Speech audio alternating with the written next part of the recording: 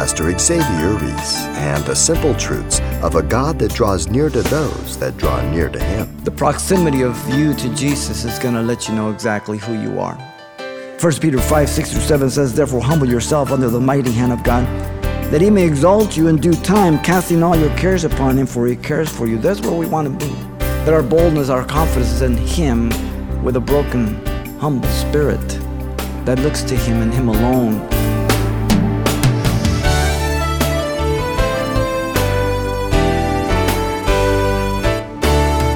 Welcome to Simple Truths, the daily half-hour study of God's Word with Xavier Reese, Senior Pastor of Calvary Chapel of Pasadena, California.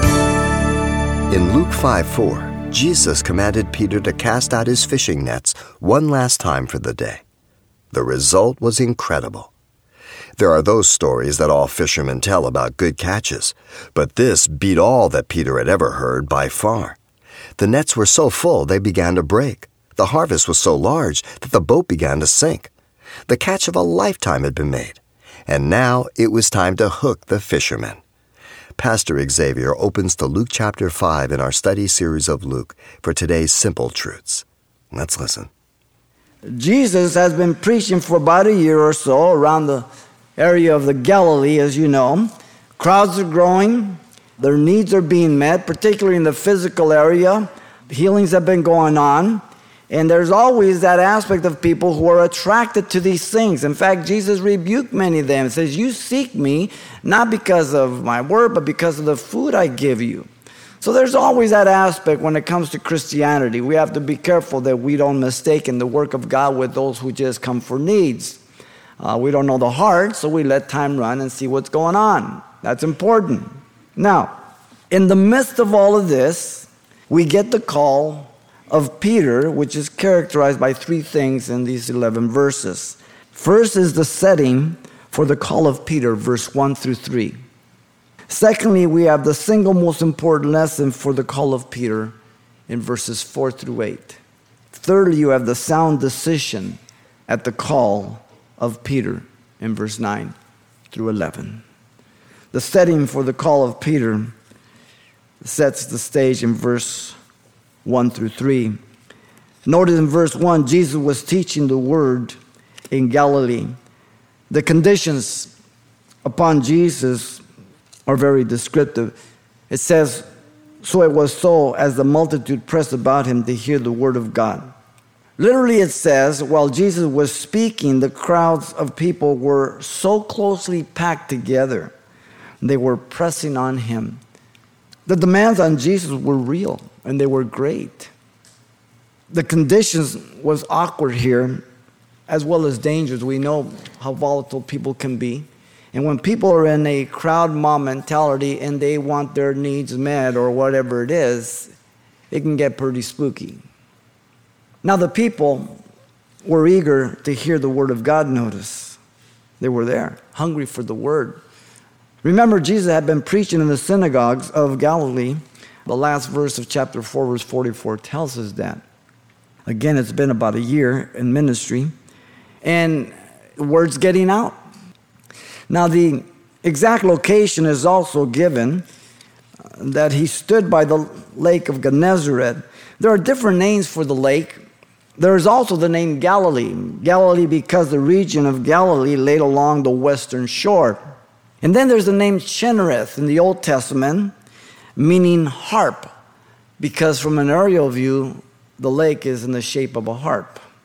Now, how did they know that? Well, there's great cliffs high enough you can see that in the region there. And the Sea of Tiberias is also another name because the city of that name is on the shore. And so you've got these different names, but it's a body of water that is fresh water, not salt. They just call it the Sea of Galilee. It's about 14 miles long, 9 miles wide, 686 feet below sea level. It's depressed, so therefore, when in the opening on the north, the winds come in, and that's why the waves can come up in a matter of just 5 minutes, 6-7 feet high. Very volatile. Now, the Greek here indicates that Jesus had been standing for a long time, as well as the multitudes. Notice in verse 2 and 3, Jesus was looking for a better platform from which he could continue to teach the multitudes. His eye caught a perfect spot. Some unoccupied boats were present. It says, and he saw 2 boats standing by the lake. The men were ready to go home, so the boats were docked there on the shore. And it says, but the fishermen had gone from them and were washing their nets. So they've been fishing all night, as we're going to see. They're done with the task. They're cleaning up from all night fishing. It's hard work. It's long work. And as we'll see, very frustrating work when you put in many hours and get nothing in return. In verse 3, notice he stepped into one of the boats. Jesus chose Peter's boat. It says, then he got into one of the boats, which was Simon's. Now, this was no coincidence. We'll see this because Peter is the target of this entire encounter. Though there are others around and others will be affected, he's the bullseye. Jesus asked Peter to assist him at this point. And he asked him to put out a little from the land so that he would not be so enclosed as before with the crowds. The sound would travel also as the wind went towards the people, and the sound would carry. Now Jesus continued his teaching, it says. He sat down and he taught the multitudes from the boat. Peter is also sitting under this teaching, notice. He's listening to the word. He is part of one of the people. Peter already has had about a year contact with Jesus. We're going to see that. I'll point this out in the contrast of the different passages. So this is nothing new, nor is it the first time. The parallel passages are found in Matthew and Mark. In Matthew chapter 4, verse 18 through 22, in Mark 1, 16 through 20, and many of your Bibles will have your parallel passages. What they won't tell you often, and most commentators, is that there is a great and clear difference between these passages in Mark and Matthew from Luke's. Many of them see them as the exact same event. Wrong. In Matthew and Mark, Jesus is walking alone by the Sea of Galilee. In Luke, Jesus is standing pressed by the multitudes. In Matthew and Mark, the men are in their boats casting nets into the Sea of Galilee. In Luke, the 2 men are washing their nets. In Matthew and Mark, there is no people, no audience. In Luke, Jesus is teaching the crowds of the multitudes. In Matthew and Mark, 4 disciples receive a call to be fishers of men. In Luke, Peter is personally dealt with, though John and James are included. Big difference. This is the 3rd encounter with Peter for his call to preach the gospel. John gives us the first encounter of Jesus at Jerusalem, or the region outside of Jerusalem where John was baptizing. And you find that in John's Gospel, chapter 1, verse 35 through 51. As 2 of the disciples of John the Baptist, John and Andrew, were talking to John the Baptist about his cousin Jesus, the Messiah. And John says, behold, the Lamb of God, which takes away the sins of the world. And they too went to Jesus and began to talk with him. And then Andrew brought his brother Peter to Jesus, Philip, and Nathanael. So that's John 1, 35 through 51. That's the first encounter. At this point, it's a year already. The second one is the parallel passage of Matthew and Mark. Matthew 4, 18 through 22 and Mark 1, 16 through 20. There he says he would make them fishers of men. And that's all. Twice they had gone back fishing. John's the first, Matthew and Mark's the second. Luke's account is the 3rd encounter. The 3rd time here that now Peter is being called to be a fisherman, very, very specific. Don't miss the uniqueness of Luke. It is here in verse 1 through 11. A normal day of work, fishing. God chose that manner to call Peter. A normal day of Nehemiah in the Shushan, the palace, the citadel. Nehemiah is a cupbearer. He is tasting the food and drink of the king, Artaxerxes, lest someone try to poison him. When he gets into a conversation with one of his brothers, and it's believed to be his brother Hanani, returning from Jerusalem, and he asked him about the condition of the walls, and the gates are burned down, and the people scattered, and it breaks his heart, and he starts seeking the Lord, and God uses that to put a call in the heart of Nehemiah to return. Normal day, normal things. God manifests the supernatural. How important it is that people sit under the teaching of the Word of God. If you are reluctant to sit under the Word of God or sporadically do so, you will be living your life out by your emotions and people's opinions and what you think is best. It's very dangerous. As you sit under the Word of God, God is able to deal with your heart. 2 Timothy 3:16 and 17 says, all Scripture is given by inspiration of God, powerful for doctrine, correction, instruction, that the man of God may be thoroughly furnished unto every good work. 2 Peter 1:19 through 21 says that the men of old did not speak of their own impulse, but they spoke as the Holy Spirit carried them. So what you have is God's inerrant and infallible word to direct and guide every decisions of your life. It's the plumb line for you and I.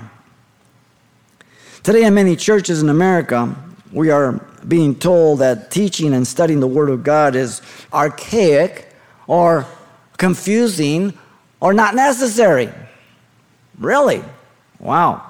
Why are we told to study, meditate, to examine, to grow? Those who sit under the teaching of the Word of God have the advantage of God being able to speak, convict, comfort, guide and direct their lives through the Scriptures. It's not always what we want to hear from God. It's not always what I want to do, but it's always what I need to do. If I yield to my flesh and my emotions and my mind, my intellect, how I can look back on my life, how often I would have destroyed my life, and I as your pastor would not stand in before you. Let the Word constrain you, restrict you, to walk with God. The setting for the call of Peter was the teaching of the Word of God. It's so simple. One thing, that's it. The Word of God. Secondly, notice the single most important lesson for the call of Peter comes in verse 4 through 8. Jesus commanded Peter to go fishing. Jesus gave two orders to Peter in verse 4. The point in time is stated when he had stopped speaking. So in other words, he's through teaching the multitudes. The first order was to go out into the lake. He said to Simon, launch out into the deep. This is an imperative command in the aorist active. Jesus was not asking or suggesting. It's an order. The second order was to cast his nets and let down your nets for a catch. Again, an imperative command, the aorist active tense. But Peter answered and said to him, Master, we're going to see that he's been fishing all night and caught nothing. He's frustrated. He's tired.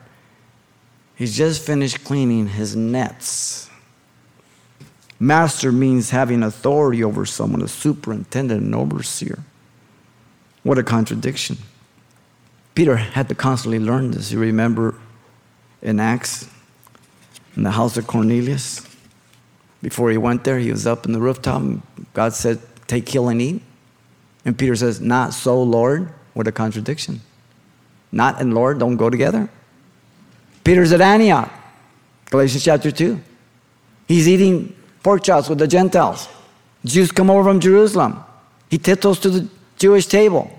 And Paul just confronts him to the face and rebukes him. We're just like Peter. Human. We have to learn this lesson every day. The phrase master is used for Jesus here in Luke's gospel only. It's not found in the other synoptic gospels. You have rabbi, you have teacher, but not master.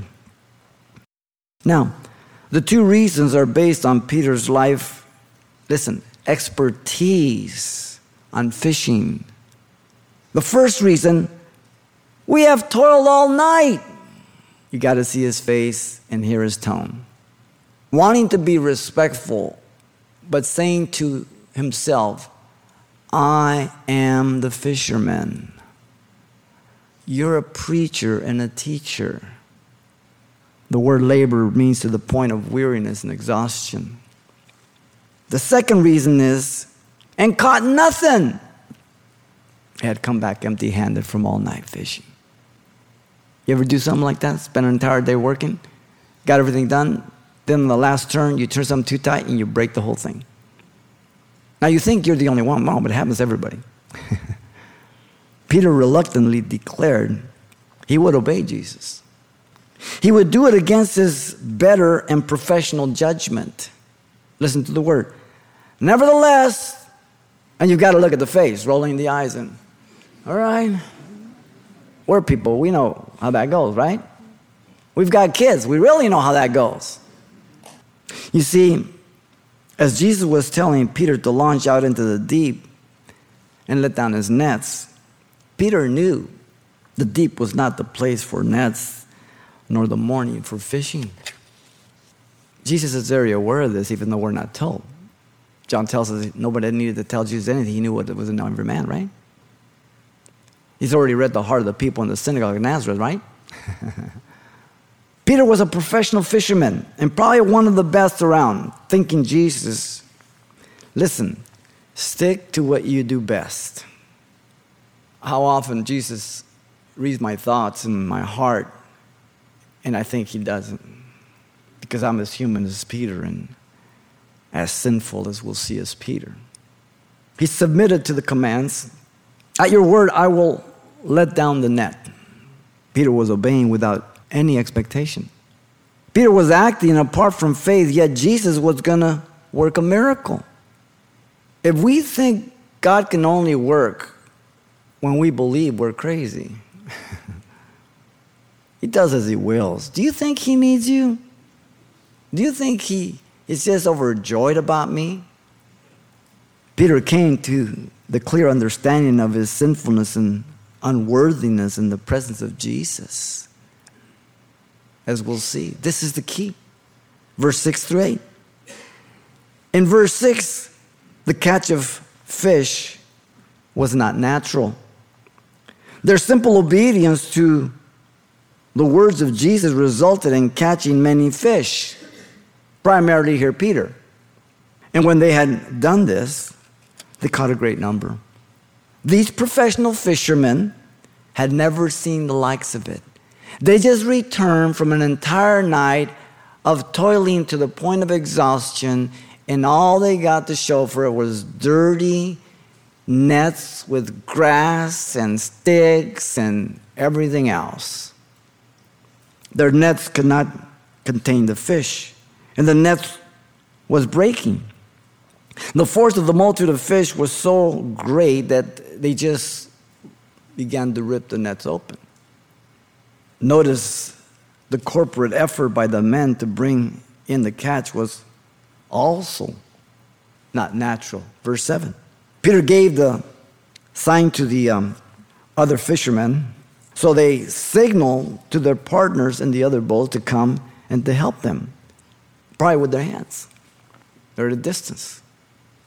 The word partners there means hired men. They had servants, they had employees. So Peter, James, and John were not in poverty. They weren't wealthy like the positive confession teachers teach, but they had a business. If you have a business today and you have one or two employees, you're not in poverty. So they were all right. Notice the hired servants came quickly. And they came and they filled both the boats. This is not normal. The fishermen witnessed something they had never seen, so that they began to sink. Now, they seen big catches, but not like this one. And because it's not like any other, both these big boats are beginning to sink. God is working the supernatural through the most natural means of the day. The conviction that came over Peter was like none he had ever experienced due to the witnessing of the miracles of the fish. He is a professional. If you would talk to Peter, he would say, I am the best in the Sea of Galilee. I know this lake like the palm of my hand. He is abased, he's humbled. What does Peter do? Peter worshiped Jesus. When Simon Peter saw it, he fell down at Jesus' knees. The scenario was they're in the boat. Jesus fell on his knees. Jesus, being sitting down, would put Peter's face at the level of the knees of Jesus. He was acknowledging he was before the God-man. He's worshiping him. Now, Peter was declaring his abasement before Jesus in deep, genuine humility. Much of this, sadly, is lacking today in our pulpits as well as our pews. The reverence of God, the fear of God. We've kind of made Jesus our community buddy. Now, Peter had seen many other miracles. He has seen the healing of his mother-in-law. He has seen others been healed of disease in the previous chapter. Demon-possessed people. But this was specifically focused and centered on Peter. Jesus is dealing with his heart. And it will be so with you. When God will deal with you and you alone and no one else. And God is going to just nail us, you and I. And he's going to bring us to the point whether we fall down at the knees of Jesus and utter the very same words of Peter or not. Peter saw his utter sinfulness before Jesus, saying, "Depart from me, for I am a sinful man, O Lord." Peter was not asking Jesus to leave the boat, but declaring he was not worthy to be in the same boat in his presence. Now, Peter had witnessed many miracles, I said, in the previous chapter, verse 38 through 41. But this one was directed to him. Peter was declaring that Jesus should leave and depart from Peter as soon as the boat hit the shore. You shouldn't have anything to do with me, Jesus. Peter gave the reason. He saw himself for who he really was, a sinful man. It's one thing to say it. It's another thing to really believe it. Because we are so prone to think more highly of ourselves, we forget how rotten we are. Or we refuse to acknowledge how rotten we are. By the way, he calls him Lord Kurios, one who owns and possesses him, not master no more. The proximity of you to Jesus is going to let you know exactly who you are. There'll be no question about that. 1 Peter 5, 6 through 7 says, "Therefore humble yourself under the mighty hand of God, that he may exalt you in due time, casting all your cares upon him, for he cares for you." That's where we want to be. That our boldness, our confidence is in him with a broken, humble spirit that looks to him and him alone, committed in every way, in every area. Pastor Xavier Reese, illustrating with the call of Jesus on Peter to cast out his fishing nets, we too are encouraged to cast our cares upon the Lord. Now you can hear this message again anytime online by simply selecting today's date at the radio listings link you'll find at CalvaryChapelPasadena.com. But there's still much more to come right here next time as well. Now, if you won't be able to tune in, though, you can always pick up your own copy of this study on CD for just $4. The title to request is The Call of Peter. And why not share it with a friend when you're through? Once again, the title to ask for is The Call of Peter, or simply mention today's date. You can request your copy by writing Simple Truths, 2200 East Colorado Boulevard, Pasadena, California, 91107. Or to make your request by phone, call 800-926-1485. Again, that's 800-926-1485. Or the address once again is Simple Truths, 2200 East Colorado Boulevard, Pasadena, California, 91107. And thanks for helping us by mentioning the call letters of this station when you get in touch. This helps us track the effectiveness of this ministry in your area. And then join us for more Simple Truths with Pastor Xavier Reese from the Gospel of Luke, coming right here next time.